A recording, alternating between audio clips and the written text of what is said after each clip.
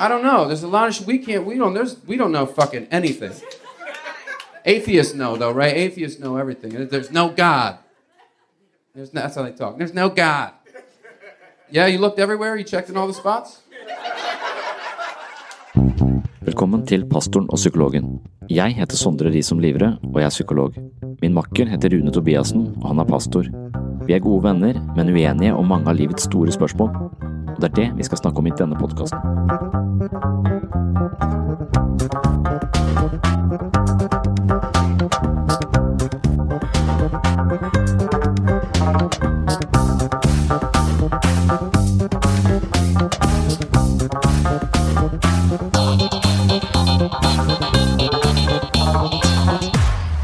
It's insane to say there's no God. You don't know what's going on. It's like saying there's no Wi-Fi here. There might be Wi-Fi here. How do you know that? You don't see it? Maybe you just don't know the password, you know? You don't know the password. The password's probably psychedelic drugs. That's probably what it is. I've tried. Vi fortsetter samtalen fra forrige uke ved å legge ut på den moralske motorveien. Spørsmålet om moral betinger en Gud. Må vi ha en utenforstående lovgiver for å finne ankefeste for våre moralske føringer? Dersom moral ikke diktert av Gud, men noe mennesker finner på underveis, blir moral en litt flyktig størrelse. Som vanlig setter jeg scenen med et utdrag fra Psykologens journal, hvor jeg drøfter menneskers adferd på den såkalte moralske motorveien. Det en metafor som synliggjør hvorfor troende og ikke-troende har ulikt syn på moral, og ikke minst hvorfor de troende mener at moral må være forankret I noe større enn menneskers tilfeldige tilbøyeligheter. Og la oss kort høre fra stand-up-komikeren Louis C.K., så får vi en mistanke om at kristne inne på noe. I don't know. I'm supposed to give my kids values. I don't have any of those. I used to, but they're melting away. They finally are. You know, you get instilled with values by your parents and by school, whatever else. You know, society teaches you things, teaches you how to be a good person. But you ever feel for your real values inside? Like who you would be if you had no guidance? Like, I think about that sometimes. Like, what are the things I believe in my marrow that I can't really... that had to be shaved away? They're coming back now. Like, here's one. I really, somewhere deep down, I believe that if you murder somebody and you never get caught, it's fine. You kind of didn't do anything wrong. Ja, vi har vel skjønt at Louis C.K. en litt tvilsom type. Nå skal jeg lese et lite utdrag fra Psykologens journal, som altså den boka jeg har skrevet I møte med livets store spørsmål og I møte med troende mennesker og meningsmotstandere, og målet med boka var vel å møte folk som tenker annerledes om livets store spørsmål enn det jeg selv gjør, og på den måten kanskje komme dypere ned I disse spørsmålene. Og moral var et av de temaene jeg måtte dykke ned I løpet av denne prosessen. Så her et lite utdrag fra Psykologens journal knyttet til dette med den moralske motorveien. Moralfilosofi et stort tema fullt av intrikate dilemmaer. I diskusjon med troende mennesker koker det ofte ned til to posisjoner. Det ene moralsk objektivitet, og det andre moralsk relativitet. Moralsk objektivitet troen på at moralske verdier og plikter virkelige og bindende. Det vil si at moralske føringer tuftet på objektive lover gitt oss av en overnaturlig kraft, og da vanligvis Gud. Moralen noe som forankret utenfor oss selv, og det denne posisjonen de fleste troende tilhører. Moralsk objektivitet også bakteppet for teorien om menneskets syndige natur. Når vi mennesker gjør noe moralsk forkastelig, begår vi ikke bare en urett mot hverandre, men også mot Gud, vår skaper. Ateisten vil ofte helle mot moralsk relativitet. Det finnes imidlertid også en del forsøk på å etablere objektive moralske verdier uten å påberope seg Gud, noe Sam Harris prøver på I boken The Moral Landscape, men de fleste troende jeg kjenner mener at disse forsøkene har mislykkes. Jeg selv ikke så sikker på det. Den første innsigelsen jeg møter I moraldebatten omtrent slik. Når man ikke tror på en utenforstående moralsk lovgiver, vil alle moralske føringer ha sitt opphav I det menneskelige sinnelag. Det betyr nødvendigvis at moralske verdier og plikter subjektive. Hva vi anser som moralsk blir diktert av våre personlige preferanser, og det her de troende blir skeptiske. De tviler på enkeltindividets integritet og dømmekraft i moralske spørsmål, og man trenger ikke ha så mye kjennskap til psykologi eller menneskets natur for å forstå denne bekymringen. Man kan jo egentlig bare høre klippet av Louis C.K. og forstå denne bekymringen. Jeg har møtt mange troende som vant til at ateister hardnakket hevder sin moralske integritet, og de legger merke til at ateisten har et stort behov for å forsvare seg på dette området. Når alt kommer til alt, går man ikke rundt og tenker at alle som ikke tror på Gud umoralske, men dersom man tenker seg om, frykter den troende at ateisten lettere tilgjengelig for moralske feilskjær enn troende mennesker. For å forstå denne bekymringen kan man se for seg en moralsk motorvei. Tenk deg at du kjører på en motorvei uten etablert fartsgrense. Som regel har folk en tendens til å kjøre i 80 km i timen på denne veien.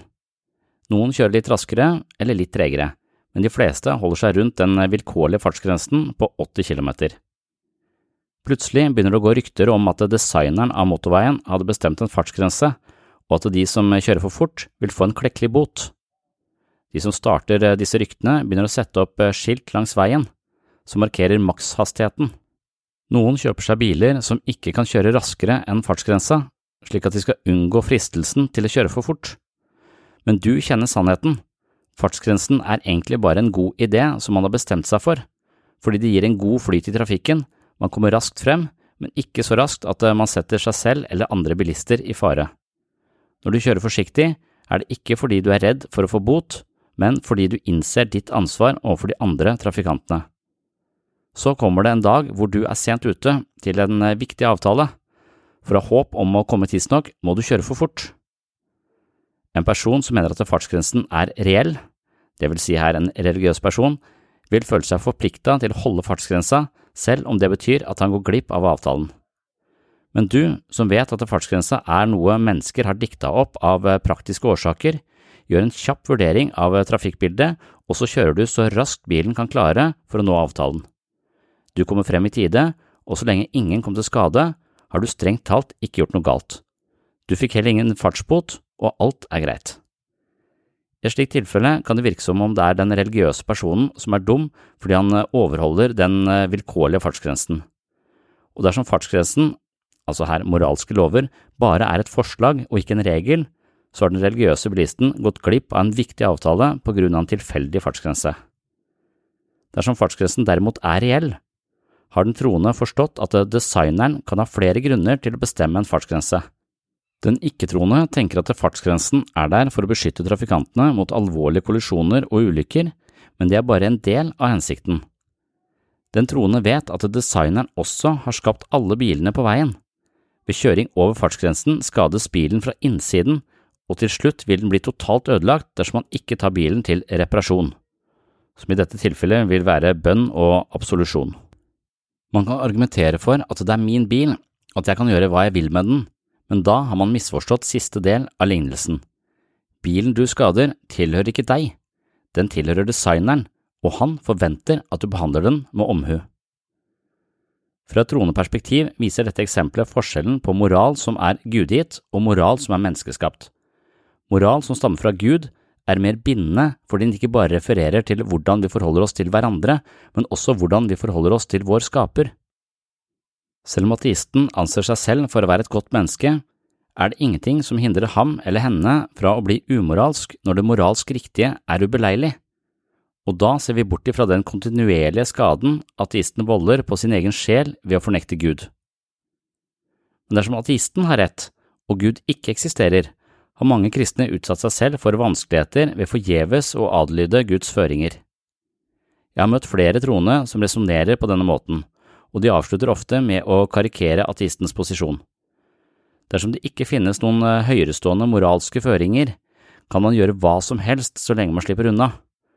Her ligger det en indirekte forventning om at ateisten vil prioritere seg selv fremfor et større gode uten skrupler. Jeg vet at jeg handler egoistisk i mange sammenhenger, men dette samtidig en side av meg selv som jeg bruker mye energi på å minimere. Selv om jeg ikke religiøs, har jeg en sterk samvittighet som plager meg når jeg bryter mine prinsipper eller oppfører meg ugreit. Jeg tror at egoisme kan gi meg mange materielle fordeler, men dette fordeler jeg ikke vil ha. Jeg har erfart at egoisme en tendens som nettopp ødelegger meg fra innsiden. Jeg Jeg vet at jeg har det bedre med meg selv og mine medmennesker når jeg klarer å la medfølelse og raushet overvinne smålighet og irritasjon. Jeg har erfart at det gir meg et mer harmonisk liv, og psykologisk teori har forklart at slike holdninger reduserer sjansen for stress, angst, depresjon og hjerte- og karsykdommer. Jeg streber etter å være et godt menneske, og det er åpenbart at det innebærer selvdisiplin og enkelte forsakelser for å være tro mot mine overordnede prinsipper. Dette er en type livskunnskap jeg har tilegnet meg uten å tro på Gud.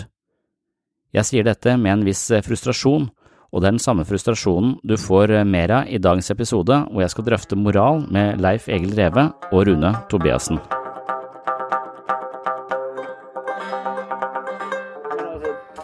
Kan vi gå til moral? Ja, vi kan gjøre det. Jeg vet ikke om det er noe lettere å snakke om det enn dette, men vi kan prøve. Moral er mye mer konkret for meg, for at jeg forstår for eksempel ikke innenfor den simuleringen jeg lever i, hvorfor jeg skulle trenge noe som står utenfor tid og rom for å oppføre meg moralsk, eller sånn. For meg så tenker jeg bare det er to dette er et empirisk spørsmål for meg hele tiden, og en del ting slår jeg meg til ro med at det kan vi ikke enda. Og det er derfor jeg mener at jeg er en agnostisk, at det kan jeg ikke vite. Dere sier det, de sier det, de sier det, og den mest logiske posisjonen for meg da vil være å si mange kloke mennesker mener helt forskjellige ting.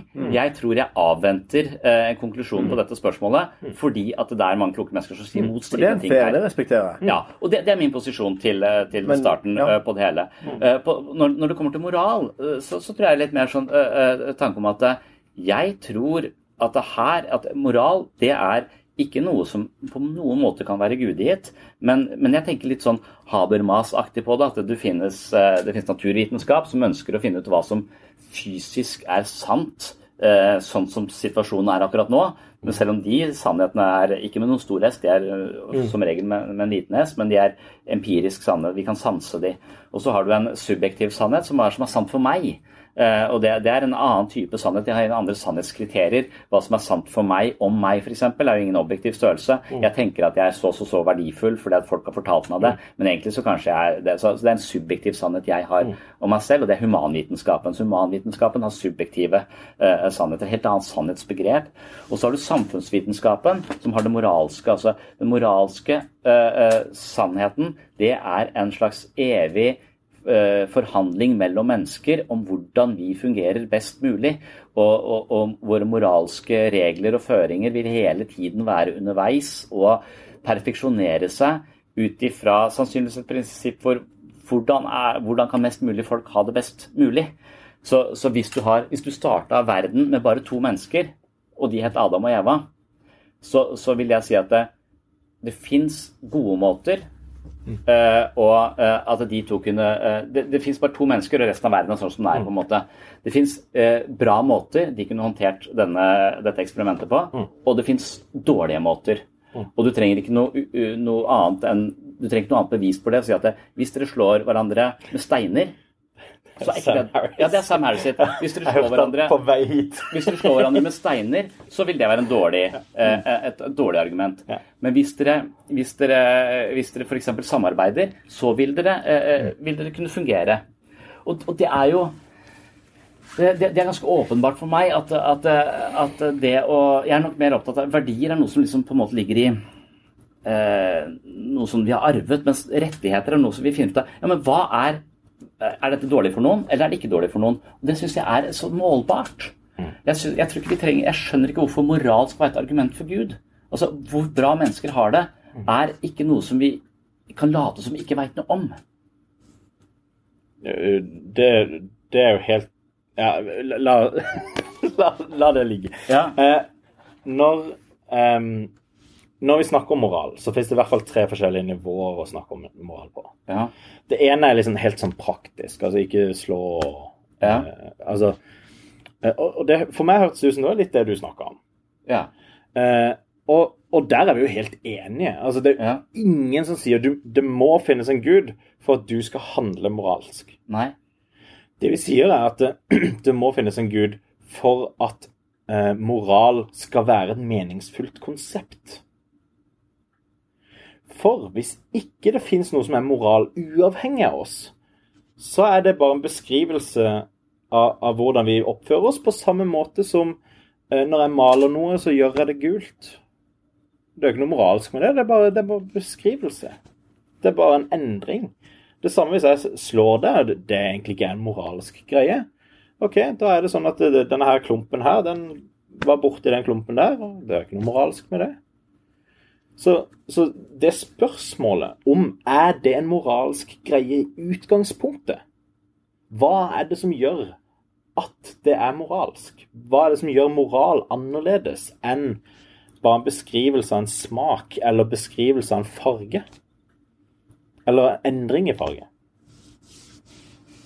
Og det et helt radikalt annet spørsmål enn det Sam Harris i det hele tatt virker å være klar over. Jeg synes ikke det spørsmålet meningsfullt i det hele tatt. For meg så det overrasker meg ikke. Helt åpenbart at hvorvidt du maler en vegg gul eller rød, og om du synes den fin eller ikke fin, det tilhører den humanvitenskapen, en subjektiv sannhet som der. Men når du påstår at det ikke finnes noen sannheter i det mellommenneskelige eller samfunnsvitenskapelige, skal si, denne forhandlingen mellom mennesker, at det spiller ingen rolle om du slår meg eller ikke slår meg, det spiller en kjempestor ting, for dette, hvis du slår meg, så kan det være jeg slår deg tilbake, og da kan det være jeg treffer deg på en måte som gjør at du ikke lever lenger. Så rett og slett altså at moral bare vår måte å finne ut av på hvordan kan vi leve best mulig sammen som art, og overleve og ha det best mulig. Og det kan vi vite veldig masse om. Og dermed, så Sam Harris' kritikk vel at vi veldig sånn skeptiske til å si at vi skal ikke påbøre oss på å vite hva som best for andre kulturer. Hvis de synes det bra å steine damer hvis de blir voldtatt, så kan ikke vi gjøre oss til overformyndere og si at det ikke bra. Altså, han sier at vi kan ikke gjøre det, sier han. Han sier vi kan gjøre det. Han sier at det greit. Det å steine damer det galt ikke god ting å gjøre, og du trenger ikke Gud for å forstå det. Altså, det bare å måle.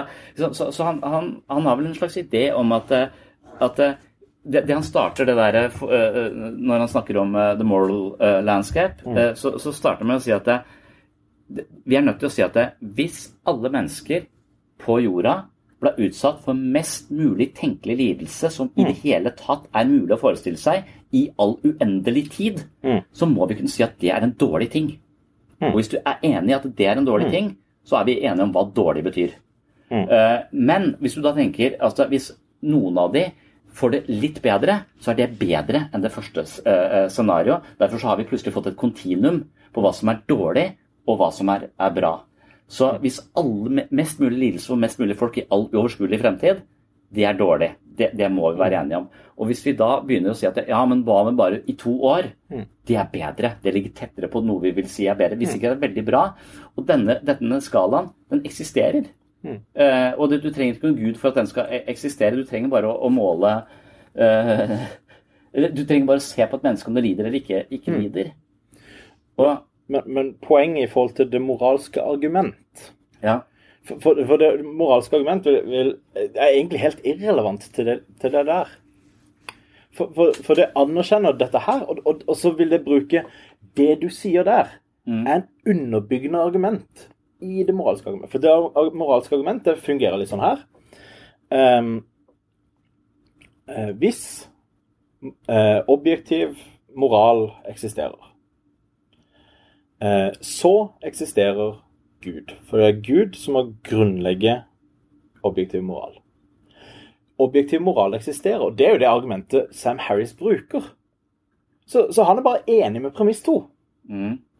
Og så uttaler han seg ingenting om det første delen av argumentet. Så altså hvis disse 2 sanne, så følger det at Gud eksisterer. Hvorfor premiss 1 sann da?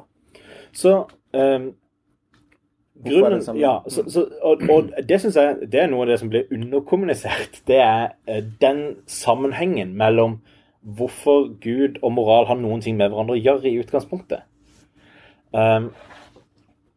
For du trenger for at det skal være meningsfullt å si denne verden her med uendelig elendighet, og denne verden her med uendelig godhet, de verdimessig forskjellige, så må verdisystemet eksistere.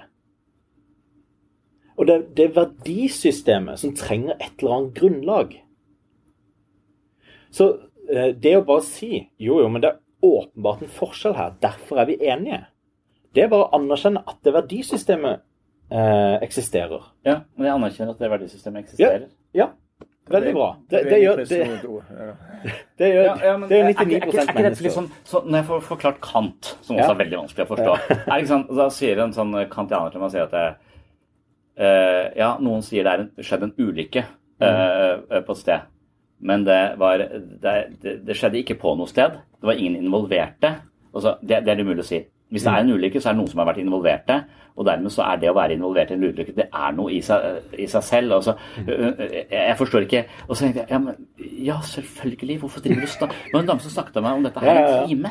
Altså, en sånn kantianer, og sånn, ja, la oss dette disse kategoriene som han på en måte legger til, dette må være fordi sånn det, og de eksisterer. Ja, godtar det. Ja.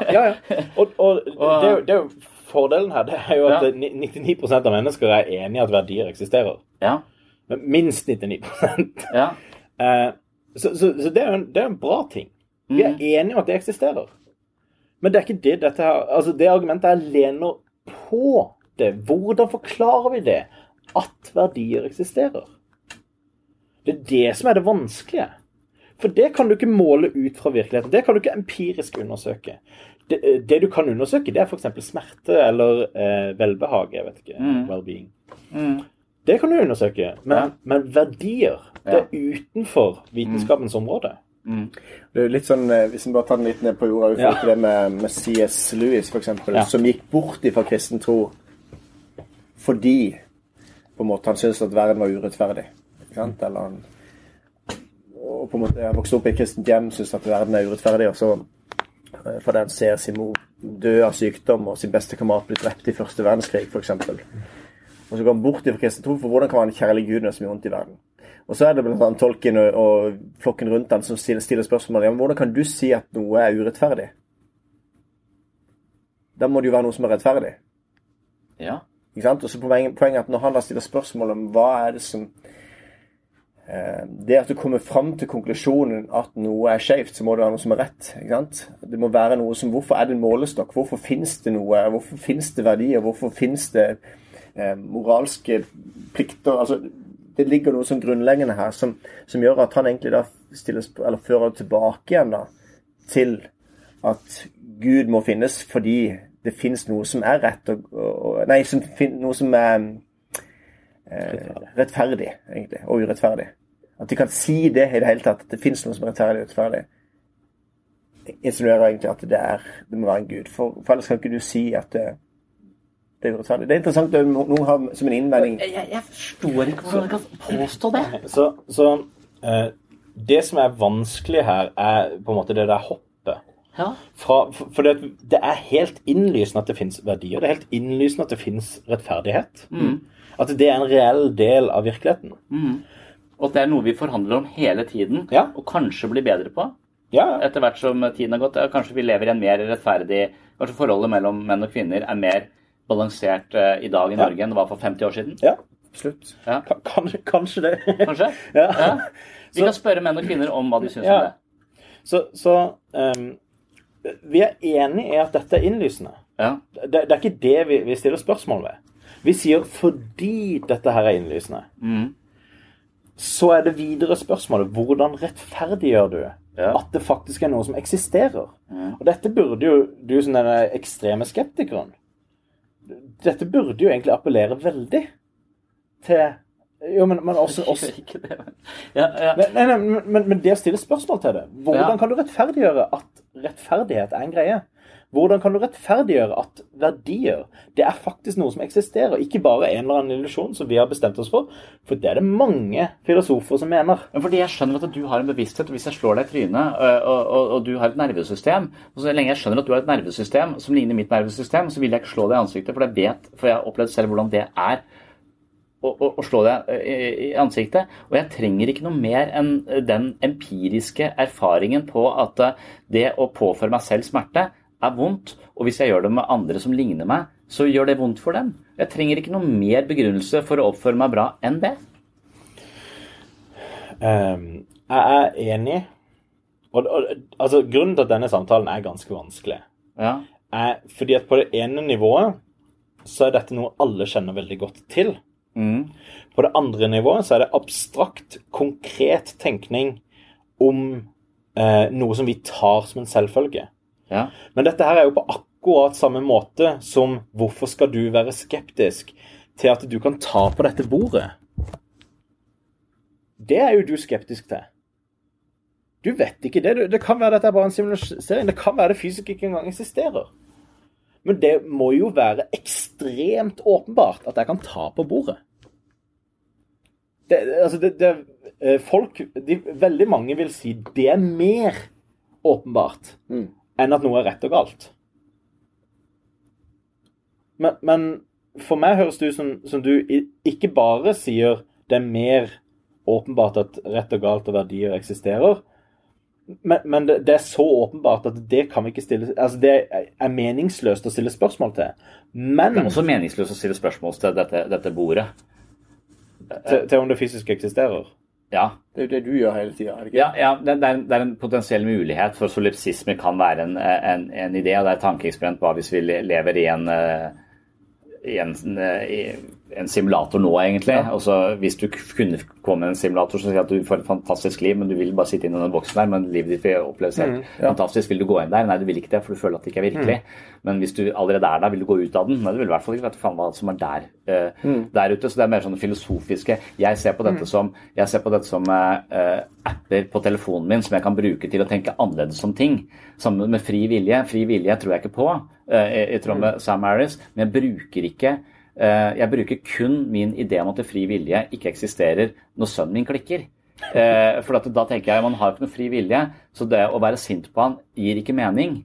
Fordi at han gjør ikke dette av ondskap mot meg, selv om det er det jeg føler. Mens når kona mi sier at hun er glad i meg, så tenker jeg ikke, ja, men det mener du har ikke noe fri vilje, så dette er bare et biologisk greie som gjør at så da bruker jeg ikke det perspektivet. Det bruker disse perspektivene når de passer for å leve best mulig. Derfor så tenker jeg at kanskje fri vilje er en illusjon som vi trenger å ha. For hvis ikke vi hadde hatt illusjonen om fri vilje, så hadde systemet vårt rakna. Men det betyr ikke at vi har fri vilje. Det betyr bare at systemet trenger ideen om det. Hvordan er det annerledes enn verdi? Er det samme der da, at det er en illusjon som vi trenger for å overleve? Det er ikke noe i seg selv. Altså, det er jo det nihilister Nå er vi inne på kjernen. Og eksistensialister, de anerkjenner dette. Det er egentlig bare en illusjon. Nihilister, de vil i stedet for å allikevel klamre seg til noe og si, jo, men vi må bruke det allikevel, så vil de si, det er ikke det fiks ferdig. Moral er jo bare en illusjon som vi trenger for å overleve. På samme måte som fri vilje, du tror egentlig ikke på det. Du kan ikke ut ifra naturvitenskapen si at vi egentlig har en fri vilje, men jeg vil forresten bestride det. Det kan godt være vi har fri vilje, men det er også et sånt spørsmål som tenker at jeg er ikke smart nok til å forstå det, men jeg skjønner argumentene for at vi ikke har det, jeg skjønner argumentene for at vi har det litt dårligere enn jeg skjønner argumentene for at vi ikke har det. Men jeg synes ikke de to tingene er helt like heller. Nei, det er ikke helt like, men jeg synes ikke, for fri vilje er et veldig abstrakt fenomen. Det å slå noen i trynet er veldig konkret. Det er det også å ta valg ut ifra fri vilje. Det er jo også veldig konkret. Altså, du må jo sammenligne det som er. Altså, det å løfte dette glasset er sammenlignbart med fri vilje. På samme måte som det å slå det er sammenlignbart med moral. Men ok, dere får lov til å være disse luftige metafysikerne og si at det er Gud. Og det som er problemet med religion er jo at den sier at vi må være på en måte vi må ha en Gud for å være moralske, og denne Guden har fortalt oss hva som er rett og galt, og så implementerer dere dette i verden på en måte som for oss, for mange andre, er åpenbart at men det er ikke spesielt bra det dere gjør her sånn. Måten dere tenker om så homofili på, eller disse tingene som skriver seg fra den moralen dere har, virker som en umoral. Altså at det abstrakt sett, filosofisk sett må være et slags metafysisk grunnlag for moral. Så har vi vært tilbake på det spørsmålet. Men hvorfor skal man ha en kristen moral, på en måte? Hva Nå er det over på neste steg igjen, ikke sant? Men du er enig om at nå var det moralsk argument, det var noe annet. Og der ble jeg enig om at det var litt likt i forhold til det at du velger å forholde deg til at du har en fri vilje, selv om du egentlig ikke kan forklare en fri vilje ut ifra natur, ikke sant? Jeg vil si at evolusjonært sett så det sannsynligvis at ideen om fri vilje har overlevd fordi den har en overlevelse. Det tenker du om moral også da? Ja, jeg tenker... For det egentlig ikke mulig å begrunne moral ut ifra universets opprinnelse. Jeg trenger ikke noen annen begrunnelse enn at forskning viser at prososiale følelser gir meg mer velbehag, det gir deg mer velbehag. Derfor blir moral noe du skal få for å overleve på, ikke sant? Moral en slags samhandling mellom mennesker som finner ut av hvordan kan vi leve best mulig sammen, og etter hvert som vi på en måte finjusterer denne samhandlingen mellom mennesker, så får hvert enkelt individ det bedre. Vi blir sterkere rustet til å leve lenger, et godt lengre liv, og det har en overlevelsesverdi, derfor så driver vi med det. Så mennesker med høy moral vil sannsynligvis etter hvert overleve mer og gi det i arv til kommende generasjoner. Men jeg vil si at moral en treningssak. Som fysisk styrke en treningssak. Så argumentet han har, hvis han tar det over på fysisk styrke, altså, eller fysisk sunnhet, hvorfor kan jeg si til deg at det å spise smågodt hver dag hele året dårligere enn å spise grønnsaker hver dag hele året. Jeg trenger ikke noen Gud for å påstå det. Nei, det har ikke vi heller sagt. Det det at jeg har enda til gode å møte en kristen, til og med på liksom, populære Facebook-fora, eller i menigheter. Folk som ikke har tenkt over dette her, men er enda til gode å møte noen av disse, som sier, ateister, de bare onde, de. For de tror ikke på Gud. Det jo ingen som sier du må tro på Gud for å være god. Så hver gang du angriper den ideen, så det en fullstendig stråmann. Det har ingenting med det noen påstår å gjøre. Jeg har aldri sett noen påstå det. Og det sier ganske mye, for jeg har sett veldig mye på Facebook-forer, på en måte. Altså, men jeg har aldri sett noen påstå det. Fordi det så åpenbart feil. Altså, hvis noen påstår at hvis du ikke tror at Gud eksisterer, så du umoralsk. Men hvorfor trenger ikke en metafysisk forankring i å påstå at kosthold det bedre og dårligere type kosthold? Jeg vil si at hvis du spiser nøtter bra, det en sannhet. Bortsett fra nøtteallergi, for det dabber du. Men jeg sier ikke at derfor så kan jeg ikke si noe konkret om dette. Jeg vil fortsatt ha en vitenskap om kosthold som hele tiden raffinerer hva vi vet om kosthold. Og jeg trenger ikke noe metafysisk forankring for å si noe som sannhet med liten s om kosthold. Men hvorfor må jeg det om moral? Hvorfor må jeg ha det? Egentlig så må du det. Du må ha en metafysisk forankring. Du må si at det fysiske eksisterer. Du må si at kropper individer. Hvorfor det relevant? Du må det for å kunne si at helse, altså for å snakke om helsa di, så må du anerkjenne at den der kroppen der, det en enhet.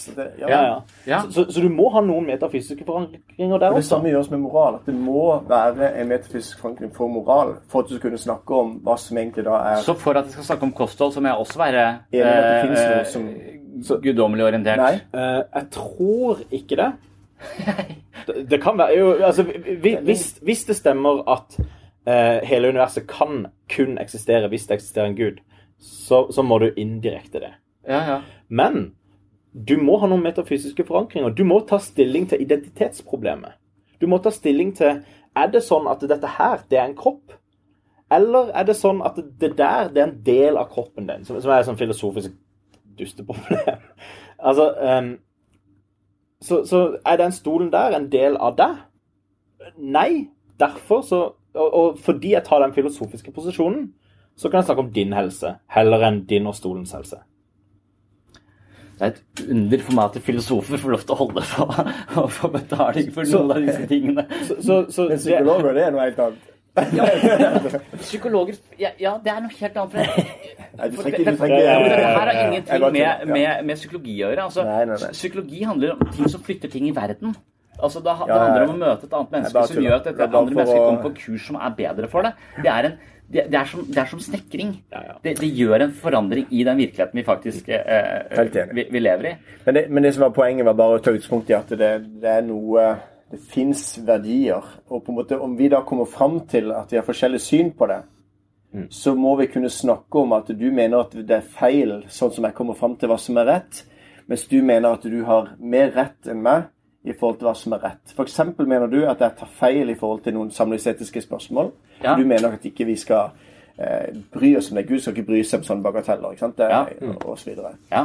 Men poenget at nå snakker vi om premisset, det å helt til å kunne snakke om verdier og plikter, og snakke om på en måte noe grunnleggende, og det må du forutsette, og det det som det argumentet for Gud. Ikke at han mener det ene eller andre i en konkret tilfelle. Vi trenger ikke å ha liksom det rett og galt? Vi må spørre Bibelen, og så siden ikke det står noe om mobilbruk i Bibelen, så klarer vi ikke å si noe om det. Derfor så vet vi ikke det. Det jo ikke sånn det fungerer. Men det som interessant, det samtidig når du da sier at det galt at jeg sier at noe rett og galt ut fra Bibelen, så kommer du med en rett og galt forståelse, og så sier at det galt å forstå det sånn som jeg forstår det. Og da bruker du de samme, altså da bruker du også en argumentasjon ut ifra. Det fordi jeg mener at rett og galt ikke med stor S. Rett og galt et empirisk spørsmål, noe som hele tiden vil endre seg. Så hvordan vi skal se på homofile, hvilke rettigheter homofile skal ha og så videre. Det for meg et empirisk spørsmål. Vil verden bli dårligere hvis de får lov til å gifte seg? Vil mennesker generelt få mer smerte hvis de får lov til det? Også hvis det ikke medfører mer smerte eller ubehag eller en eller annen uheldig konsekvens for som utligner den, så skal det være tillatt. Og det der Sam Harris snakker om et moralsk landskap. Han sier at det finnes åpenbare måter å organisere kulturen på som ikke bra for majoriteten av folka i den kulturen. Og de en bølgedal, de her nede. Det en dårlig moral. Og så kan man på en måte gå den veien og klatre opp på noe som moralsk mye bedre. Men det betyr også at det her borte en annen høydepunkt som kanskje helt annerledes. Og hvis de har tenkt å gå den veien, så kan de ikke gå den andre veien. Så de to tingene, det kan være mange måter å ha det veldig bra på for mange mennesker som kan utelukke hverandre. På en måte, og det ekstremt mange måter for mennesker å organisere seg på som gjør at det dritdårlig for mange mennesker. Og det også bruke Bibelen som et argument som litt sånn skrevet i stein, det har han sagt som utenfor tid og rom inn i dette moralske landskapet. Da gjør det han politisk, og det gjør han menneskelig, og det gjør han til en stemme i det moralske landskapet.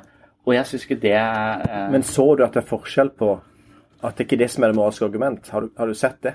Det moralske, ikke sant? Og for meg så det bare nok et sted hvor jeg agnostisk da, på at hvorfor utgangspunktet Du brukte Bibelen nå, så sier du at Bibelen på en måte sier noe om konkrete ting, og så kan jeg se for meg at dette en Bibel som skrevet for 3500 år siden, noe av det, ikke sant? Noen av disse budene og så videre. Så tenker jeg at, så står det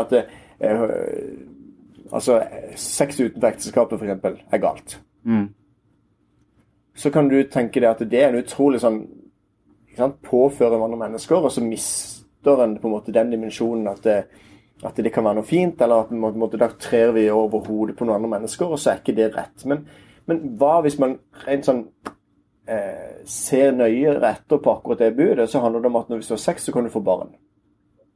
Hvis du kan få barn av det, så det på en måte litt, så det fornuftig å tenke at man da skal beskytte det avkommet. Ikke sant? Hvis det kan bli barn av det, så det naturlig å beskytte det. Når du da i en tid ikke har prevensjon, og du ligger sammen, så kan det bli barn av det. Du enig da at det et veldig fornuftig argument, veldig sunt at Gud sier at sex utenfor ekteskapet synd? Ja, jeg bare tror ikke Gud har sagt det. Jeg tror bare at det har vært i en tid hvor at dette her igjen noe mennesker sier at vi trenger å bli flere for å erobre den delen der sånn, så la folk kjøre på. Ingen seksuelle tabuer. Mens vi for mange, vi klarer ikke å brødfø alle. La oss ha noen seksuelle tabuer som gjør at vi ikke blir flere. Så dette her bare kulturelle kontrollmekanismer. Ja, nå leser du inn 2019-briller inn på en lavere stående kultur. Og så har du en ovenfra nedholdning inn i en kultur som annerledes. Nei, det praktisk for dem. Og ikke bli flere. Hør hvordan jeg så det. Jeg prøvde å lese det inn i en annen kultur, med å prøve å forstå den gode hensikten bak det budet.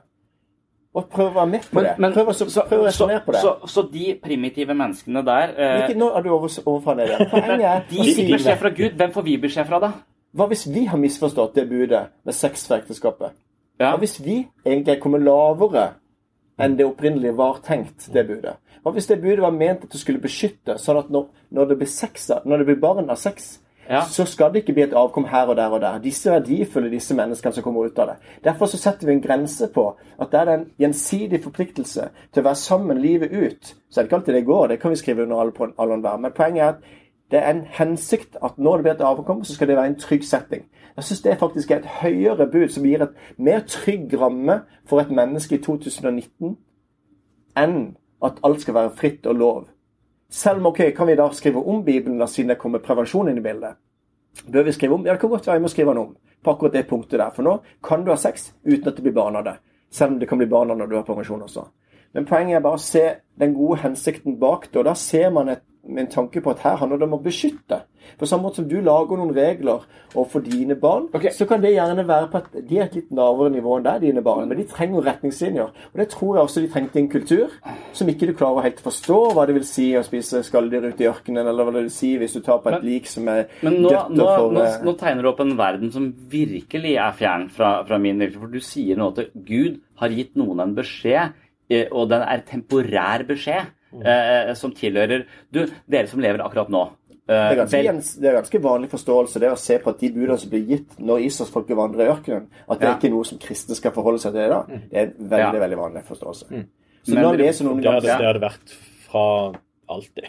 Altså, fra Jesu tid har det vært tydelig at det er Jesu bud. Så Gud blandet seg inn på et tidspunkt tidligere og fortalte folk direkte hva de skulle gjøre, men det har han sluttet med. Ja, men hør da, hvor smart det når han leder et folk da. Det er liksom kult å bare se det, men på en måte det handler om at hvis du tar på et dødt menneske, så er du urein i 7 dager. Hva er dette her for noe, Gud? Ja, men jeg skjønner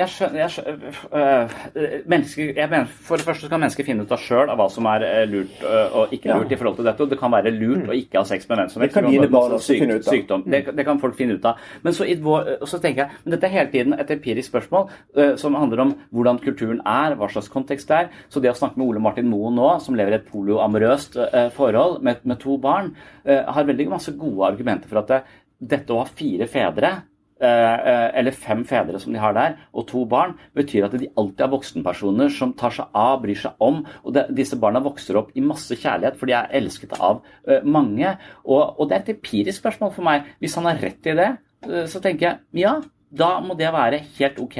Da kan ikke jeg ha noen moralske fordommer mot det, for det da... Ja, men da er det jo egentlig litt sånn at du definerer hva som er en god forelder, ut etter hvem som er en god omsorgsperson. Men hva hvis man definerer, sånn som naturen definerer, at det må en mor og en far til for å få et barn?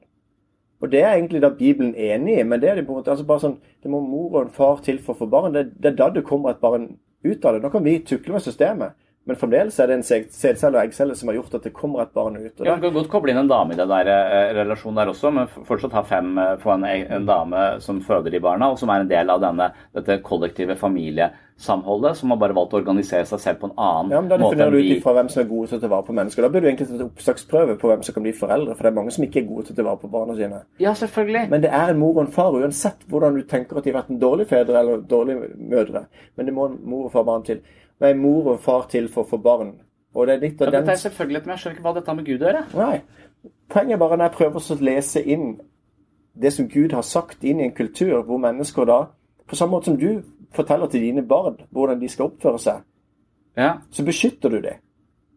Og sånn tenker jeg om at Gud også da kan ha gitt noen lover og bud som kan beskytte mennesker, og som gjør at de kan ikke de vet selv hvorfor ikke de skal være nær fordi de får bakterieinfeksjoner og så videre, så får de noen lover og regler. Etter hvert så har vi utviklet oss. Vi ser bakgrunnen til hvorfor noen av de lovene blir gitt, ikke sant, og så videre. Men poenget er bare at det er en beskyttelse. For, ikke sant, nå har jo Guden deres blitt veldig mye mer konkret. Han gir helt konkrete råd inn i verden i forhold til bakterier. Og det er den guden jeg ikke kan ha. Og den metafysiske guden som har startet alt og så videre, agnostisk til. Men denne guden er virkelig den guden jeg ikke kan forholde meg til, for denne virker så personlig. Så han har laget noe... Kult du sa det sånn, han virker så personlig, for han er det. Ja, for han er en fyr som vet noe om bakterier. Men på et tidspunkt så hadde han en trang til å fortelle folk masse ting som daterer seg til den konteksten, den vitenskapen de hadde, og en gjennomsnittlig levealder på 35 år. Mens nå, når en gjennomsnittlig levealder på 84, og vi selv vet veldig mye mer enn han har fortalt noen andre før oss, om alt som er. Så nå kan vi stole på oss selv. Altså, nå kan vi finne ut av hva slags samlivsform som er best. Nå kan vi finne ut av hva slags prevensjon som er best. Nå kan vi finne ut at det var Semmelweis som fant ut at vi bør vaske oss på hendene før vi tar imot et barn, for da synker barnedødeligheten ganske mange år etterpå, det ble sagt. Ja, ikke sant? Og fordi at vi hele tiden gjør oss erfaringer og justerer da livsførsel etter erfaringer. Mens dere tenker at det var en fyr som i utgangspunktet ga noen gode råd på starten her, som en slags... Det er det at den personlige Gud som faktisk bryr seg da, og det synes jo du er en ganske fremmedtanke. Jeg synes det er litt kult at Gud synes at vi er såpass interessante at han blir en del av oss, ikke sant, og så videre. Det at han blir kjøtt og blod er jo egentlig det som du sier er dumt, at Gud blir konkret. Ikke sant? Men egentlig synes jeg det er fint at det blir konkret, så at ikke det er noe abstrakt greier ute der som ikke jeg kan forholde meg til, men det er noe personlig, noe som på en måte tar kontakt. Men det som jeg prøvde å gjøre med akkurat det eksempelet med tanke på det med sex for ekteskapet, det er at jeg hadde lyst egentlig at vi må kunne se på et empirisk grunnlag, kunne si at det mest fornuftige, det beste man gjør, er egentlig at man har sex i et ekteskap, for det kan være at det blir barn av det, og da er det en trygg setting for barnet. Er du enig i det? Altså, du skjønner bakgrunnen for hvorfor det på en måte budet er blitt gitt i en annen kulturell setting? Ja, men det er så mange andre ting som er mye farligere. Altså, ikke utvinne uran burde være et bud, ikke sant? Men nå spurte jeg bare konkret om det. For da, hvis du mener at det er faktisk best for menneskeheten at det er en trygg setting for barna å ha en mamma og pappa, så bør du egentlig si at det jeg er ikke enig. Jeg vil ikke påstå at det er tryggere for et barn å vokse opp med meg og kona mi, eller en virksomhets annet par, enn der å vokse opp med Ole Martin og de fire kjærtene hans. Det sa ikke jeg heller, men at det blir barn av det når det er mann og kvinne. Nå kan vi tukle med systemet. Ja. Så at de på en måte kan sette sammen og sånne ting. Men det er jo opprinnelig en mor og en far som hører til det barnet. Er du enig i det? Ja. Ja, det er egentlig bare det som er clouet, at på en måte da er det litt stilig at de på en måte barnet blir beskyttet og skal på en måte være i det som gjør at det kan bli barn av det. Det på en måte blir hegnet om som at dette er noe som er en sånn, ja, det er egentlig det som er Bibelens budskap da, at til mann og kvinne skapte han dem, og så skal de holde sammen for at barnet skal få en trygg setting å være i. Jeg synes det er en god argumentasjon. Så endrer vi på systemet nå. Vi kan ha 4 stykker sammen, vi kan ha 8 stykker sammen, vi kan ha forskjellige konstellasjoner, og de er sikkert mye bedre til å ta vare på barnet. Spesielt hvis du er 10 stykker i en familie. 10 fedre og mødre, for da får du jo enda flere som kan se barnet. Men poenget er at det da brukes det andre premisser. Hvis en tenker at det er faktisk biologisk sett en mor og en far til et barn, i alle situasjoner, så er det det som Bibelen sier, at dette er det. Bortsett fra Jomfru Maria, da. Ja, det er helt riktig. Ja. Og da er det fordi at Gud blir konkret. Mener du vi skulle reagere på det? Altså, ja, det er riktig. Veldig bra. Hvis man står fast, så tar man bare inn. Men skjønner ikke du at denne typen... For at jeg synes ikke dette er så veldig imponerende på noen som helst måte. Jeg synes heller det er mer sånn der, hør her har du en regel med hundrevis av unntak. veldig ofte så menn noen tullinger, og det lurt å gå fra de.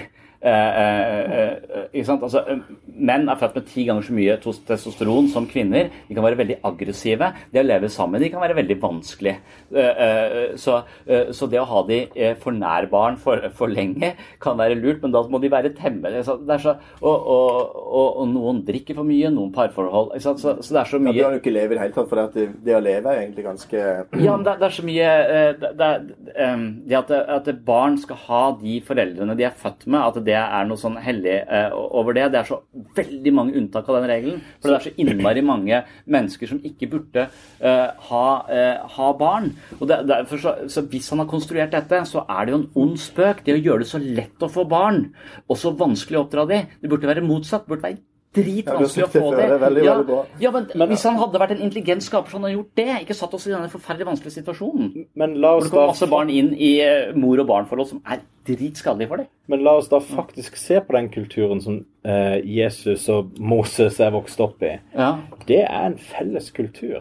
Har du noen gang lest historien om at når Jesus var 12 år, så ble han igjen i Jerusalem, og foreldrene gikk 3 dager før de oppdaget at han var vekke.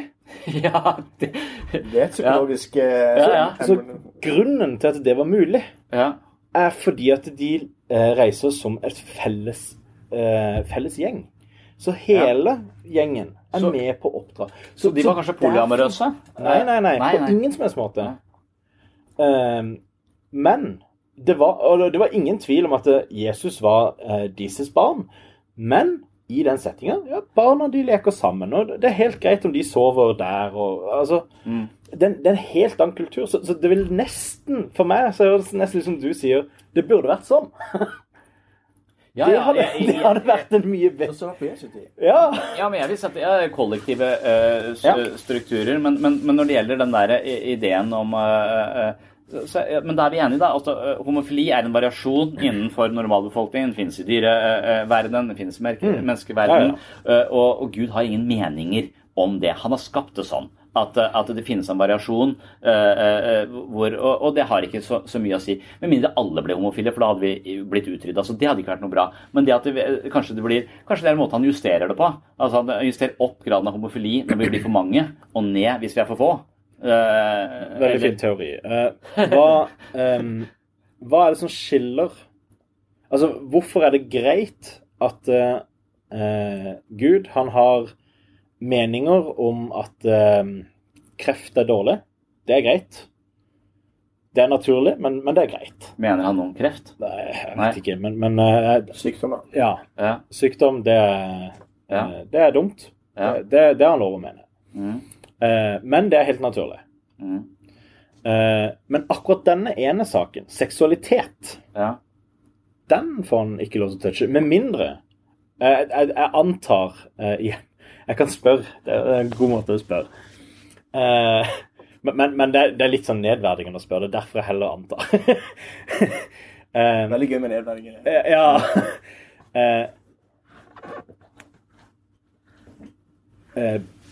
Pedofili. Ikke greit. Nei. Seksualitet.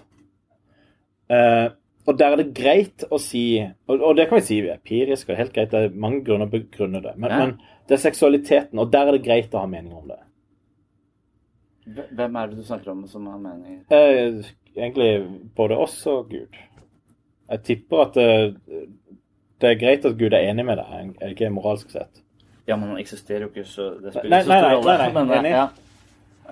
Altså, det helt greit. Altså, jeg innforstått med at du ikke tror på Gud. Så det et tankesmart, og det har jeg forstått at du egentlig veldig flink på. Så det greit at han enig med deg i moralske spørsmål, også når det kommer til seksualitet. Eller jeg vil si at det kanskje noe som ikke det noe sannhet skrevet i stein om seksualitet, at dette kan være noe som også en form for bevegelse. Men det også sammenlignet med sykdom synes jeg veldig rart. For at det var ikke det jeg prøvde sånn. Altså, det var mer prinsipielt. Altså, Gud kan være, jeg synes det egentlig var bedre enn andre ganger jeg gikk inn i det. Når jeg bare sier rent prinsipielt, altså, i seksuelle saker så vi enige om at det en moralsk dimensjon, og Gud, det helt greit at Gud enig med deg. Ja. Så det jo også ganske naturlig å tenke nettopp det du tenker. At hvis Gud har eller ikke nettopp det du tenker. Hvis Gud har fasiten, så det naturlig å tenke nettopp det du tenker. At dette her, for oss så endrer dette her seg støtte stadig. Så hvis Gud har en mening, så betyr det at minst av og til så vil vi være uenige med Gud. Enig i det? Så hvis Gud den typen vesen som faktisk godt, faktisk allviten, som har all den nødvendige empirien, så kan han si dette her, det faktisk det vi ender på. Dette det gode. Det vil jeg si allerede her. Og så kan han også si dette her noe dere burde vite frem til dere vet bedre. Han kan si begge deler.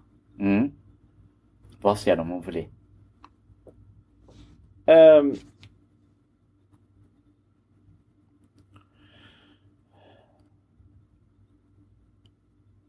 Altså, jeg vil si det. Det han har sagt at mennesket skapt for å være mann og kvinne.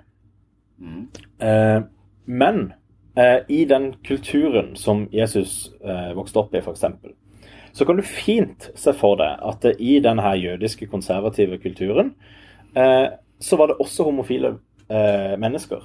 De var også med å oppdra mennesker. Og oppdra sikkert Jesus også. Altså, de var en felles kollektiv her. Ja. Så du får ikke det samme problemet som oppstår i den veldig individualistiske kulturen vi har i dag. Så i dag så det mer problematisk. Men for meg virker det som om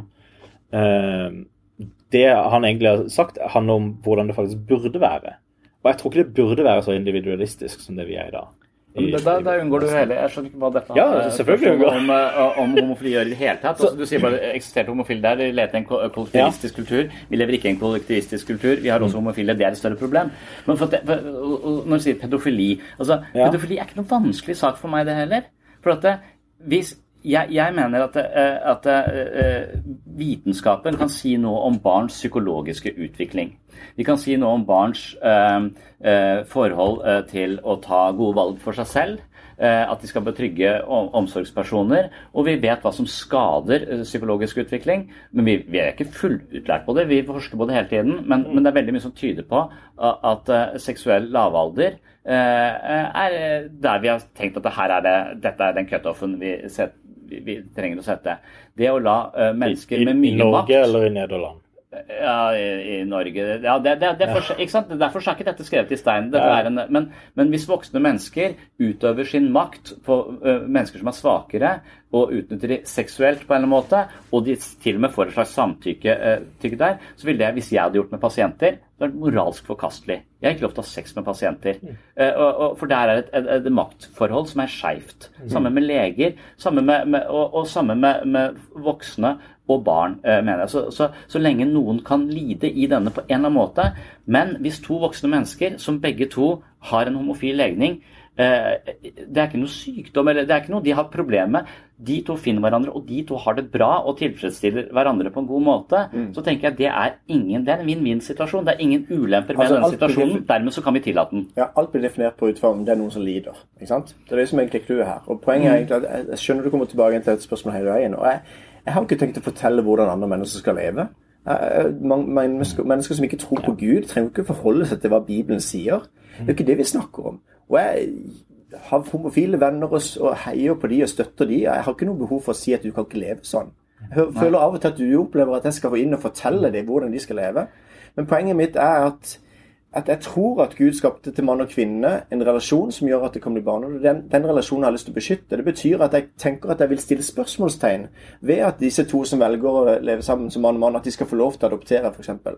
Selv om de mye bedre omsorgspersoner enn det meg og kona mi Så poenget ikke at definisjonen blir ikke om du god omsorgsperson eller ikke. Og det derfor jeg ville hatt en opptaksprøve hvis det var sånn at det var det som skulle til. Men poenget at der med barn, så det en naturlig forklaring til at der kommer det barn med mann og kvinne.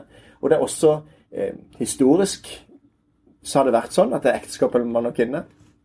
og det er bibelsk at det er mann og kvinne, så er det veldig rart at vi skal bare ta og så la det kun gå på det premisset om det er noen som lider ut ifra det. Når vi ikke har kartlagt og funnet ut at det er mange som trenger en far som har vært fraværende, så trenger de en far inn i livet. Vi ser at det er bra med mor og far, selv om de også er kommet til kort som mor og far. Det kan du stille, det er ikke sant. Eller...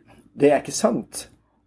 Nei, hvis du ser på Mihaly Csikszentmihalyi har forsket på kreativitet med stor K, ikke liten K. Vi skiller med store S og liten. Kreativitet med liten K, det er å strikke sokker.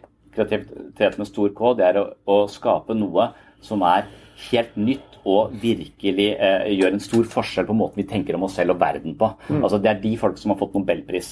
Så han har intervjuet 100 mennesker, hvorav 90 av de har fått Nobelprisen. Og så finner han, kan vi si noe generelt om de menneskene som virkelig skaper store gjennombrudd. Og da viser det seg at som regel så kommer de enten fra dårlige kår, altså under middelklasse, eller fra øvre middelklasse. Det er veldig få folk fra middelklassen som gjør så store ting. Det som også kjennetegner mange av de, eller en stor gruppe av de, er at de har enten ikke hatt foreldre og veldig sterke mødre, eller hatt veldig distanserte ikke hatt fedre, men veldig involverte mødre, eller at de har hatt veldig distanserte fedre. Så hvis du virkelig skal ha folk som virkelig er innovative, så virker det som at det kommer faren litt ut til å være, ikke sant? Så det er jo et funn man har gjort, ikke sant? Og 1000 andre sånne ting. Man skal også si at det er så dette er ikke et landskap som, her er det høydepunkter, dette er et terreng, ikke noe som er skrevet i stein. Det du beskriver her, det er å se på de vellykka scenarioene, og så hva som skal til. Det er jo litt det samme som å ta Steve Jobs og Bill Gates og altså å bruke de som mal på hvordan bli suksessfull. Og det er så, altså de har ikke utdannelse. Nei. Men det som ikke går an å trekke ut fra den konklusjonen, det er generelt så viser det seg at det å ikke ha utdannelse er en bra ting. Nei. Ja. Og det er nøyaktig det samme i dette tilfellet. Altså, det er nettopp når man møter motgang og altså, det er nok så naturlige forklaringer til hvordan dette henger sammen. At men det du ikke kan si da, er at generelt, altså hvis du skal bruke empiri og best for alle, så kan du ikke bruke det argumentet. Nei, men generelt sett så vil man si at det å vokse opp sammen med trygge omsorgspersoner er det beste, og det å ha en trygg tilknytning til omsorgspersonen sin, det er det beste. Og kjønn på den omsorgspersonen vil det ser ut til å være relevant empirisk sett. Ja, det har en viss relevans, og man vil tro at graden av hormoner hos en kvinne er tilknyttet oksytocin og sånne ting, gjør de mer dugelige til å ta seg av de minste barna enn det menn vil gjøre, men det er ikke dermed sagt at det vil også være variasjoner innenfor menn, hvor de vil være bedre egnet enn damer. Så dette landskapet er så diffust, så at han har brydd seg om å gi oss retningslinjer i det landskapet. Men det er litt kult at naturen er lik da. Altså, det er jo mann og kvinne som gir barnet. Altså, jeg trenger ikke tenke Bibelen hva den sier, men at vi da tar det ut fra den settingen, at det er mann og kvinne som, det er en sædcelle som vi da forflytter eventuelt. Så et neste poeng er også når for det virker som du altså det moralske landskapet som Sam Harris beskriver, det kan vi være helt enig i. Ikke nøyaktig det han beskriver, men at moral ser ut sånn, det kan vi være helt 100% enig i. Ja. Det er ikke noe problem med en kristen forståelse av virkeligheten. Det vil se annerledes ut. For eksempel så sier jo Sam Harris at du bør ikke få barn. Altså, så det vil jo vi som kristne sannsynligvis si, ja. Hvorfor sier han du bør ikke få barn? Du bør ikke få barn fordi at du er ikke den beste deg når du får barn. Så, og hvis du mot all formodning skulle være en sånn type person som faktisk takler å få barn, og ikke bukke under i prestasjoner ellers i samfunnet og alt mulig sånn, så ville du, dersom du ikke fikk barn, være desto mer eksepsjonell. Sånn. Så han sier, du bør ikke få barn. Nei, og det er andre argumenter som ville tilsi... men han mener det er en peak på denne landskapet, på det han mener er riktig. Ja, og det kan være sant, kanskje andre årsaker også. Det kan være sant at det mest miljøskadelige du kan gjøre er for barn. Ja. Altså, jeg tror han bruker... Så jo flere barn du får, jo mer forringer du planeten. Det var jo nylig en eller annen sånn mediestunt i India, en som saksøkte sine 2 advokatforeldre for å ha fått han. Ja. Det er litt samme greie, altså. Det er fantastisk. Kjempegøy. Men altså, svin.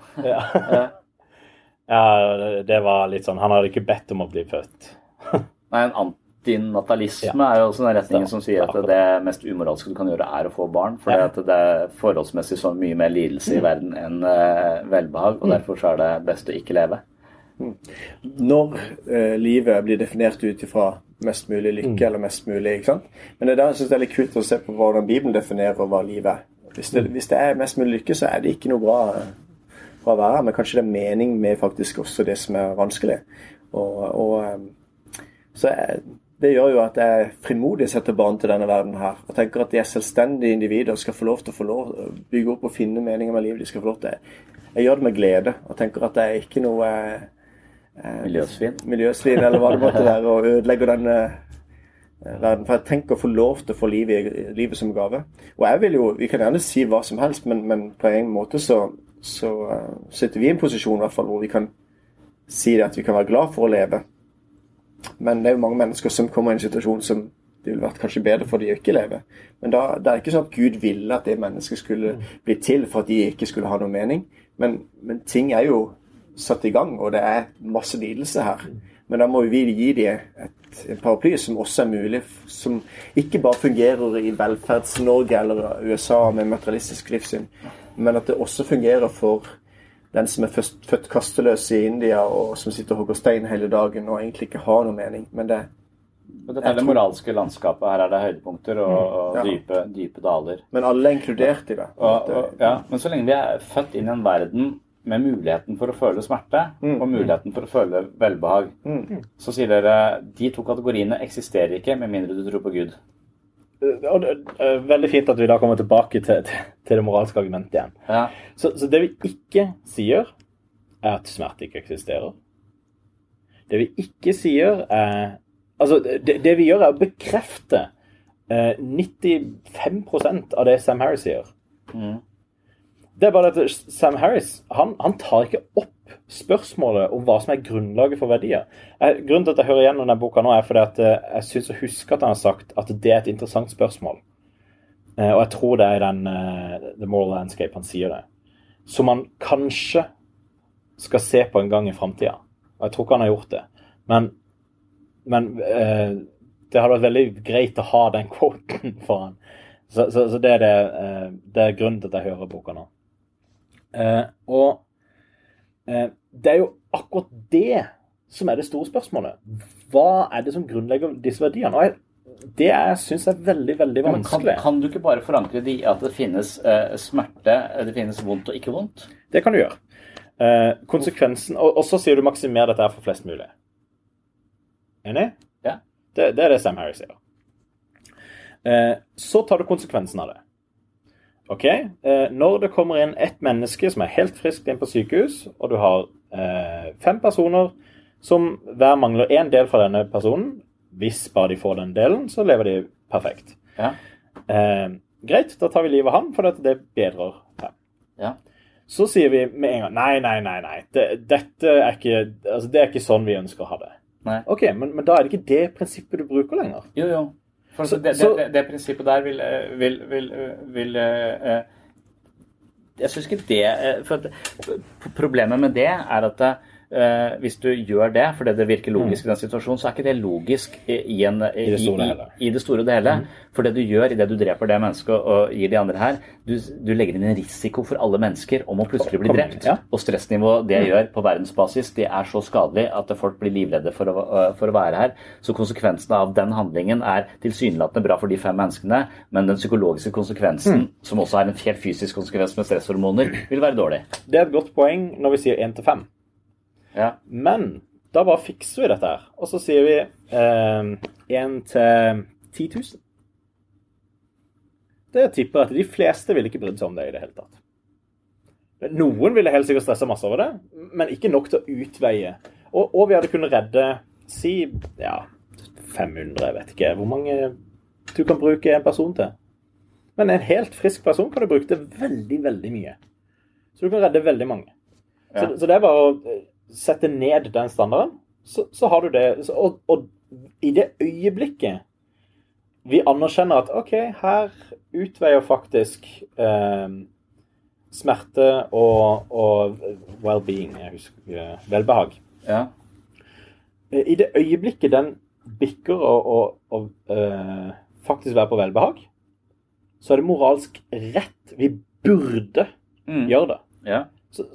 Og påstå at den grensen ikke eksisterer, det tror jeg er helt uholdbart. Jeg tror det finnes en cut-off der, men jeg tror aldri vi kan vite hvor den cut-offen er. Derfor så bør vi være veldig varsomme i det terrenget. Men der vil jeg si at vi som mennesker er jo heldigvis mye mer moralske enn Gud på det området. For han kan jo drive også ødelegge hele livet til en eller annen tilfeldig random jobb et eller annet sted, bare for å statuere et poeng i en diskusjon. Vi kan godt ta den, men siden vi har tatt den før, så lar vi det ligge, og så fortsetter vi på dette eksperimentet. Ja.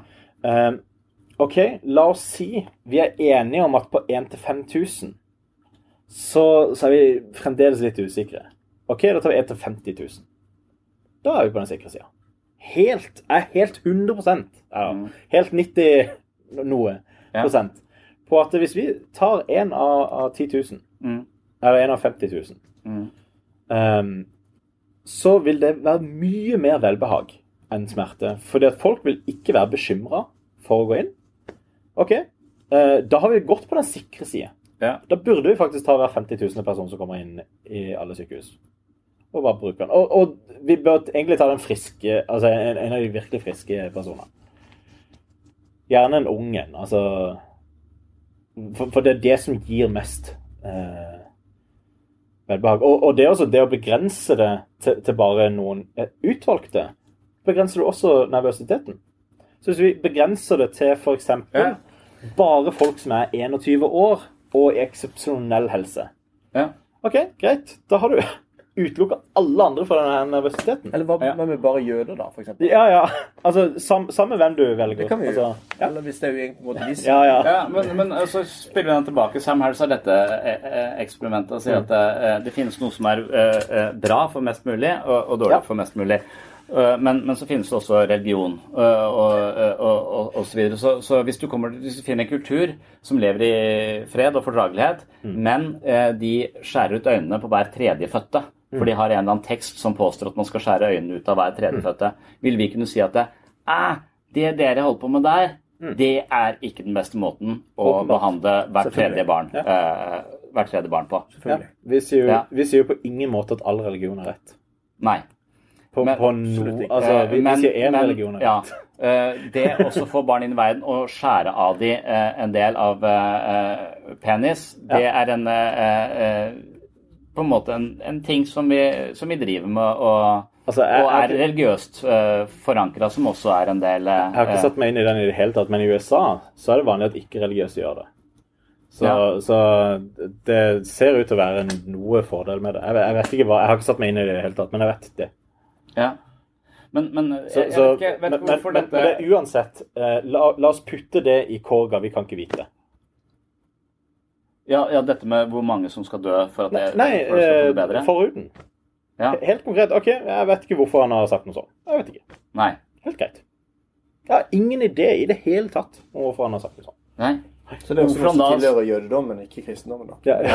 Helt det er jo litt sånn i forhold til... Men Gud har sagt mye rare ting, ikke sant? Det er jo litt den samme Guden dere tror på, som har sagt mye rart til mennesker som de faktisk gjør. Jeg kan si litt det samme som i Fegel, at det er ganske mange ting som ikke forstår i Gamle testamentet som står der. Men det er også litt viktig å forstå. Men dere forholder dere litt til det der med homofili, dere er litt liksom skeptiske til at de skal, ikke sant? Så det forholder dere til, men det der med å skjære av forhuden, det vil dere ikke... Men Jesus har jo sagt det veldig tydelig. Altså, nei, nå løy jeg. Det er ikke Jesus som har sagt det. Men i Bibelen, altså i Nytestamentet, så står det helt klart. Og så er det dette med forhud. At menn ikke skal være sammen med menn? Nei, at dette med forhuden. At det en sånn greie som hører til disse her. Ja. Ikke noe som alle andre trenger å holde seg til. Jo, men det jo, altså, når du først skal si, jo, men han har sagt det, så må du ta med resten han har sagt også. Altså, han har bare sagt at det bare jøder som skal gjøre det. Nei, de begynner jo å diskutere på om de skal faktisk, de som skal ta imot og være kristne da, de skal følge de jødiske lovene og reglene. Og da mener noen kristne at de må det, for det er gjennom jødene på en måte Messias er kommet, så derfor så må de også følge jødiske lover. Men så kommer de egentlig frem til konklusjon. Nei, vi trenger ikke å følge det som er jødiske lover. Ja, og det er liksom, disse problemstillingene eksisterer faktisk i vår verden. Det som du setter opp eksisterer, så vidt vi vet, ikke i vår verden. Men det vil kanskje komme til å eksistere. Det vil kanskje komme til en tid hvor vi sier at, vet du hva, nå har vi så mange mennesker på den planeten her, og nå vet vi at den går under om 2 uker, med mindre halvparten forsvinner. Så har vi kanskje en situasjon hvor vi skal halvparten leve, og halvparten dø, eller skal bare alle dø? Men de fleste vil sikkert stelle på, da dauer vi alle sammen, for vi vet ikke hvem vi skal ta livet av. Vi klarer ikke å løse denne floken. Men det er litt fint at vi verner om livet, og så kan ikke vi gjøre noe. Vi kan ikke på en måte gå inn og så styre. Det er det som er litt fint i forhold til de etiske debattene vi har nå i samfunnet. At med en gang vi skal begynne å si hvem som har rett til liv og ikke rett til liv. Det er jo egentlig det du skisserer opp her som en sånn endetidsscenario. At hvis vi da halvparten dør, så lever vi 100 000 år til. Hvis ikke, så er det 2 uker på alle sammen, ikke sant? Og så skal vi prøve å veie opp dette her. Men hvis vi skal verne om liv, så kan det godt være at vi dør alle sammen. Men jeg synes det er det vi skal jobbe for, å verne om liv og ikke ta liv. Og det er det som jeg synes det er vanskelig at vi skal gå inn og så styre og tukle med systemet. Derfor vil jeg beskytte liv, ikke... Poenget mitt med tankeeksperimentet er at hvis det faktisk er gyldig, så burde det ikke være bare tankeeksperiment. Da burde vi begynne med det i dag. I dag burde vi, hvis tankeeksperimentet gjelder, og hvis vi er enige om at 5000, da er det ok. Det er en ting, men hvis vi virkelig tror at ikke vi har frivillige, så bør vi jo bare forandre mennesker, for dette, vi burde bare endre hele tankesettet til mennesker, for dette de går rundt og er deprimert, og mange ting, vi kan bare sette en pille i det, gi det en sprøyte, og så hadde de mye mer lykke. Hvis vi vet at det er det beste, og hvis ikke de har frivillige likevel, hvis vi bare tror vi har frivillige. Så det er et eller annet man kunne overlate og se at hvert menneske er uendelig verdifullt. Hvert menneske har en frivillige. Hvert menneske er så verdifullt at vi skal legge til rette for at de får mulighetene og gi de rettigheter. Hvordan kan vi gi de rettigheter hvis ikke det er på en måte noe de har? Hvis det er bare noe vi skal liksom... bli enige om å gi dem. Ja, men dette er jo ikke lette spørsmål. Veldig ofte, hvis man for eksempel er mot abort, så kan man si at det jeg ønsker er at dette mennesket skal få 40 år med faenskap for så å ta livet av seg selv. Det er jo ingen som vil det. Men det er jo ofte en konsekvens av å vokse opp med rusmisbrukere, eller at... Jeg synes det var litt sånn, ok... For det er ikke det vi snakker om. Du snakker om de ytterste konsekvensene. Du trekker det helt ytterst. I stedet for å se på det som er vanlig nå, som stod på blogginnlegg eller Støavisen og nylig, at de som er blogger, som bare vil ta bort. For det passer ikke med barn nå, ikke sant? Og så er det på en måte den... Da tenker jeg det er litt annerledes enn den der... Men hvis mora di er Kardashian, liksom, så har du ikke... Så er det kanskje bedre å ikke være der. Men la oss si alle de der vanskelige sakene, altså det hvor det har med voldtekt, og det har med alt mulig narkomane foreldre og alt mulig. Greit, la oss legge de ved siden av diskusjonen, og så sier vi, ok, enten vi vet ikke, eller greit vi sier nei, eller ja. Da har vi allikevel omtrent 97%, ifølge statistikker fra USA. Jeg vet ikke om det er nøyaktig likt i Norge, men vi kan forvente at det er sånn noenlunde likt. 97%, hva er så statistikk det? Det er da de som tar abort fordi det passer dårlig, har ikke lyst på barn nå. Den typen årsaker som kanskje ikke virker som veldig tungvektige grunner til å ta et liv. La oss snakke om de da. Hvis vi er enige om at det er noe som ikke burde, så er vi jo enige. Da er de vanskelige sakene, de trenger ikke å styre majoriteten. Da kan vi ta de vanskelige sakene, så kan vi heller kjempe hardt med de. Men vi er jo enige, for jeg anser jo ikke det som å ta et liv. Altså, for jeg anser jo Men hvorfor følger du ikke vitenskapen på dette området da? For her er vitenskapen kjempetydelig. Altså, fra de to cellene smelter sammen, så er det et menneske på alle måter vi kan regne et menneske på. Og på ingen måte ut fra min standard om hva som er et menneske. Altså, hvis jeg har en eggcelle der og en sædcelle der, og så vil jeg si at nå er det ikke noe verdifullt, men en gang jeg putter de sammen, så er det i det samme sekundet det har skjedd verdifullt. Altså for meg så skal det en viss grad av kompleksitet til, det skal en bevissthet til, så at cutoffen er der nær, helt greit for meg. Hvor går grenser da? Når får det verdi? Ja, nå husker ikke jeg hva som er 3-4-20. Ja. Det er da du får verdi, når du på en måte kan overleve. Men hva hvis vi egentlig alle vi så født for tidlig egentlig, for vi skulle vært mye lenger inn i forhold til evolusjonen, så burde vi vært mye lenger, og vi så videreutviklet. Når vi kommer ut av mors liv, så står vi ikke på beina. Vi trenger fremdeles å på en måte bli oppdratt og så videre, så vi jo egentlig ganske premature hele gjengen. Men hva hvis på en måte, da vil jo også egentlig det være sånn at når du 1 år gammel da, lever et år, så det jo også egentlig sånn at det et liv egentlig. Du kan ikke leve alene, du klarer det ikke selv. Nei, og det vil jeg si at men da har du fått en relasjon til det, og det har en relasjon til deg, og i løpet av 3 dager så vil det kjenne igjen deg, så det er skapt en... Men før det kommer ut av mors liv da? Rett før? I det kommer ut? Ja, da vil jeg altså bare sånn intuisjonen min si at dette et menneske, det ser ut som et menneske, og det ikke bare 2 celler lenger, det noe mye mer. Så går det på 3-24 når vi har sjanse til å...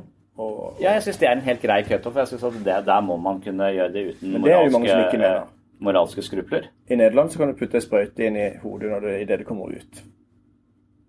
Så da har ikke jeg lyst på det barnet, eller det er ikke barn ennå, det er ikke noe liv. Spør du Peter Singer, vil han si når du 3 år? Ja, og jeg kan godt forstå det argumentet. Jeg kan godt være helt... Jeg ikke enig i det selv, for at jeg har andre følelser, og der hører jeg bare på følelsene mine. Jeg ville føle annerledes. Men jeg vil også tenke at hvis du sier at... Eller hvis jeg kjenner noen... Sønnen min på 5 døde, så ville det truffet meg som en stein. Jeg ville slått i bakken, jeg ville helt ut av meg. Men hvis du sier at vi mistet barnet vårt under svangerskapet 3 uker før det skulle bli født, så hadde følelsen min vært helt annerledes for deg. Jeg hadde syntes synd på deg, jeg synes det kjipt, men heldigvis så kjente du ikke vedkommende. Sønnen din på 5 har du en lang... Så jeg vil si det når noen kommer og forteller det. Nei. Hva lurte man skulle gå til psykolog? Hva skulle gå til deg? Nei, jeg vil ikke nødvendigvis sagt det, men jeg ville tenke at det vedkommende også hadde vært enig i at hvis dette barnet hadde vært 5 år, så hadde det vært verre for meg å miste det, enn hvis det var... Det er krevende for folk å miste et... Ja, selvfølgelig, det krevende, men det ikke så krevende som å miste en 5-åring, vil jeg men det så bra at ikke vi skal gradere det, ikke sant? Vi skal verne om liv, og det det som et kristne budskapet da, at vi skal beskytte det. Vi skal ikke si at det er ikke liv nok, eller, for det jo egentlig litt det samme vi gjør også, at jeg tar livet av et barn, og bruker vi det bevisst her, men jeg tar livet av et foster fordi at jeg skal ha et bedre liv, så egentlig det livet ikke verdt å få lov til å leve, fordi at det passer ikke i min situasjon akkurat nå. Og det synes jeg det en feil måte å gjøre det på. Har du fått barn? Og det vet du hvordan det blir til. Og hvis du på en måte har tatt det skrittet, så må du ta konsekvensene. Og ikke hvis de syke da? Hva sa du? Hvis de syke? Ja, det noe helt annet. Vi snakker ikke om det. Vi snakker ikke om disse tingene som... Men det jo også den kristne moralen, eller religiøse moralen, som kommer inn og hindrer, og på en måte i hvert fall stikker kjepper i hjula for type intervensjoner man kan gjøre på foster, om det CRISPR-teknologi, genteknologi, at de kan på en måte redigere i Guds språk, på en måte. Det ikke bare kristen moral, men det veldig mye moral. Det bare ikke Sam Harris og Peter Singer. Nei, men det vil være transhumanistisk moral også. Altså, si at hvis du ser at her i uke 15 så ser vi at her det stor sannsynlighet for at dette Down-syndrom. Vi har nå en sprøyte vi kan sette inn der sånn, så sørger vi for at dette barnet ikke får Down-syndrom. Vil vi gjøre det? Altså, poenget bare at det er ikke det som er på en måte tilfellet akkurat nå. Det som er tilfellet nå, er at folk tar livet av det. Den typen stamcelleforskning og så videre, den blir jo på en måte begrenset og på en måte hele tiden forhindret på grunn av... Det er ikke det du stiller spørsmål om. Du stiller ikke spørsmål om forskninga. Jeg synes forskninga er vanskelig.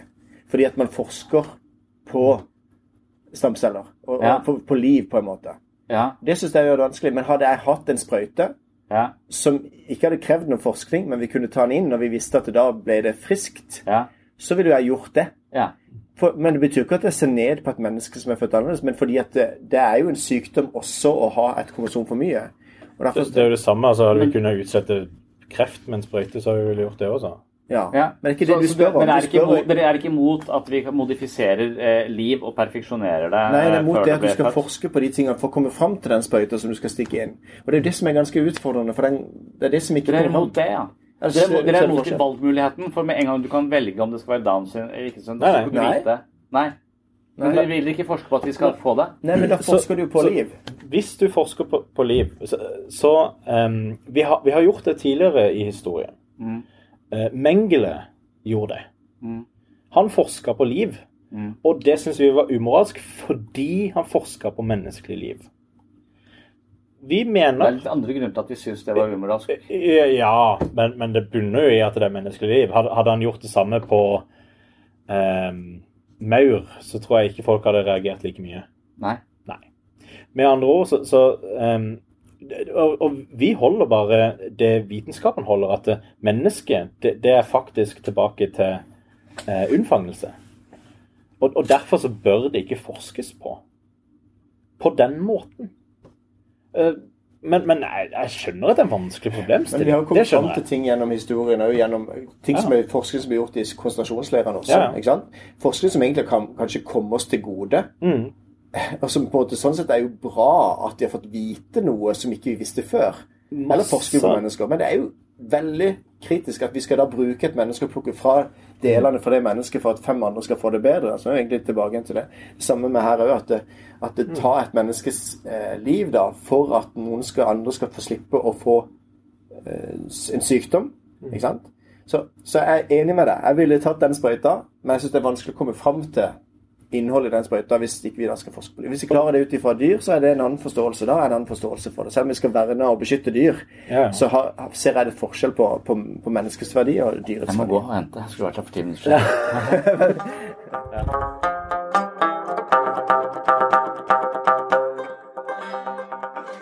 Instead of saying you're an atheist, how about you just say, I'm boring?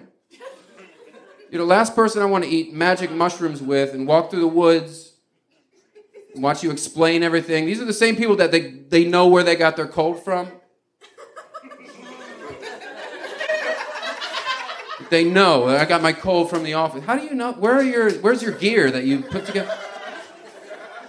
I'm not a man of the cloth. Listen, I understand. You're agnostic because you're rebelling because religion got stupid as shit. I started wearing silly hats. It's dumb. Nobody wants to see that. There's a lot of shit going on we don't know. Listen, I dropped my phone in the toilet last week, and now it works better. Explain that. You don't know. But it has done things to your soul. Your soul. Nothing. Nothing whatever.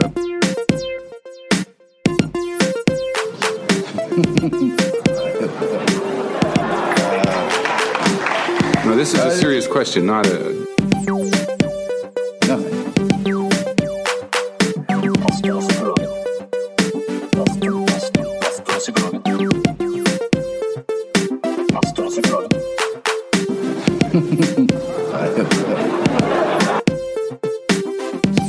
Nothing. Nothing whatever. But your soul.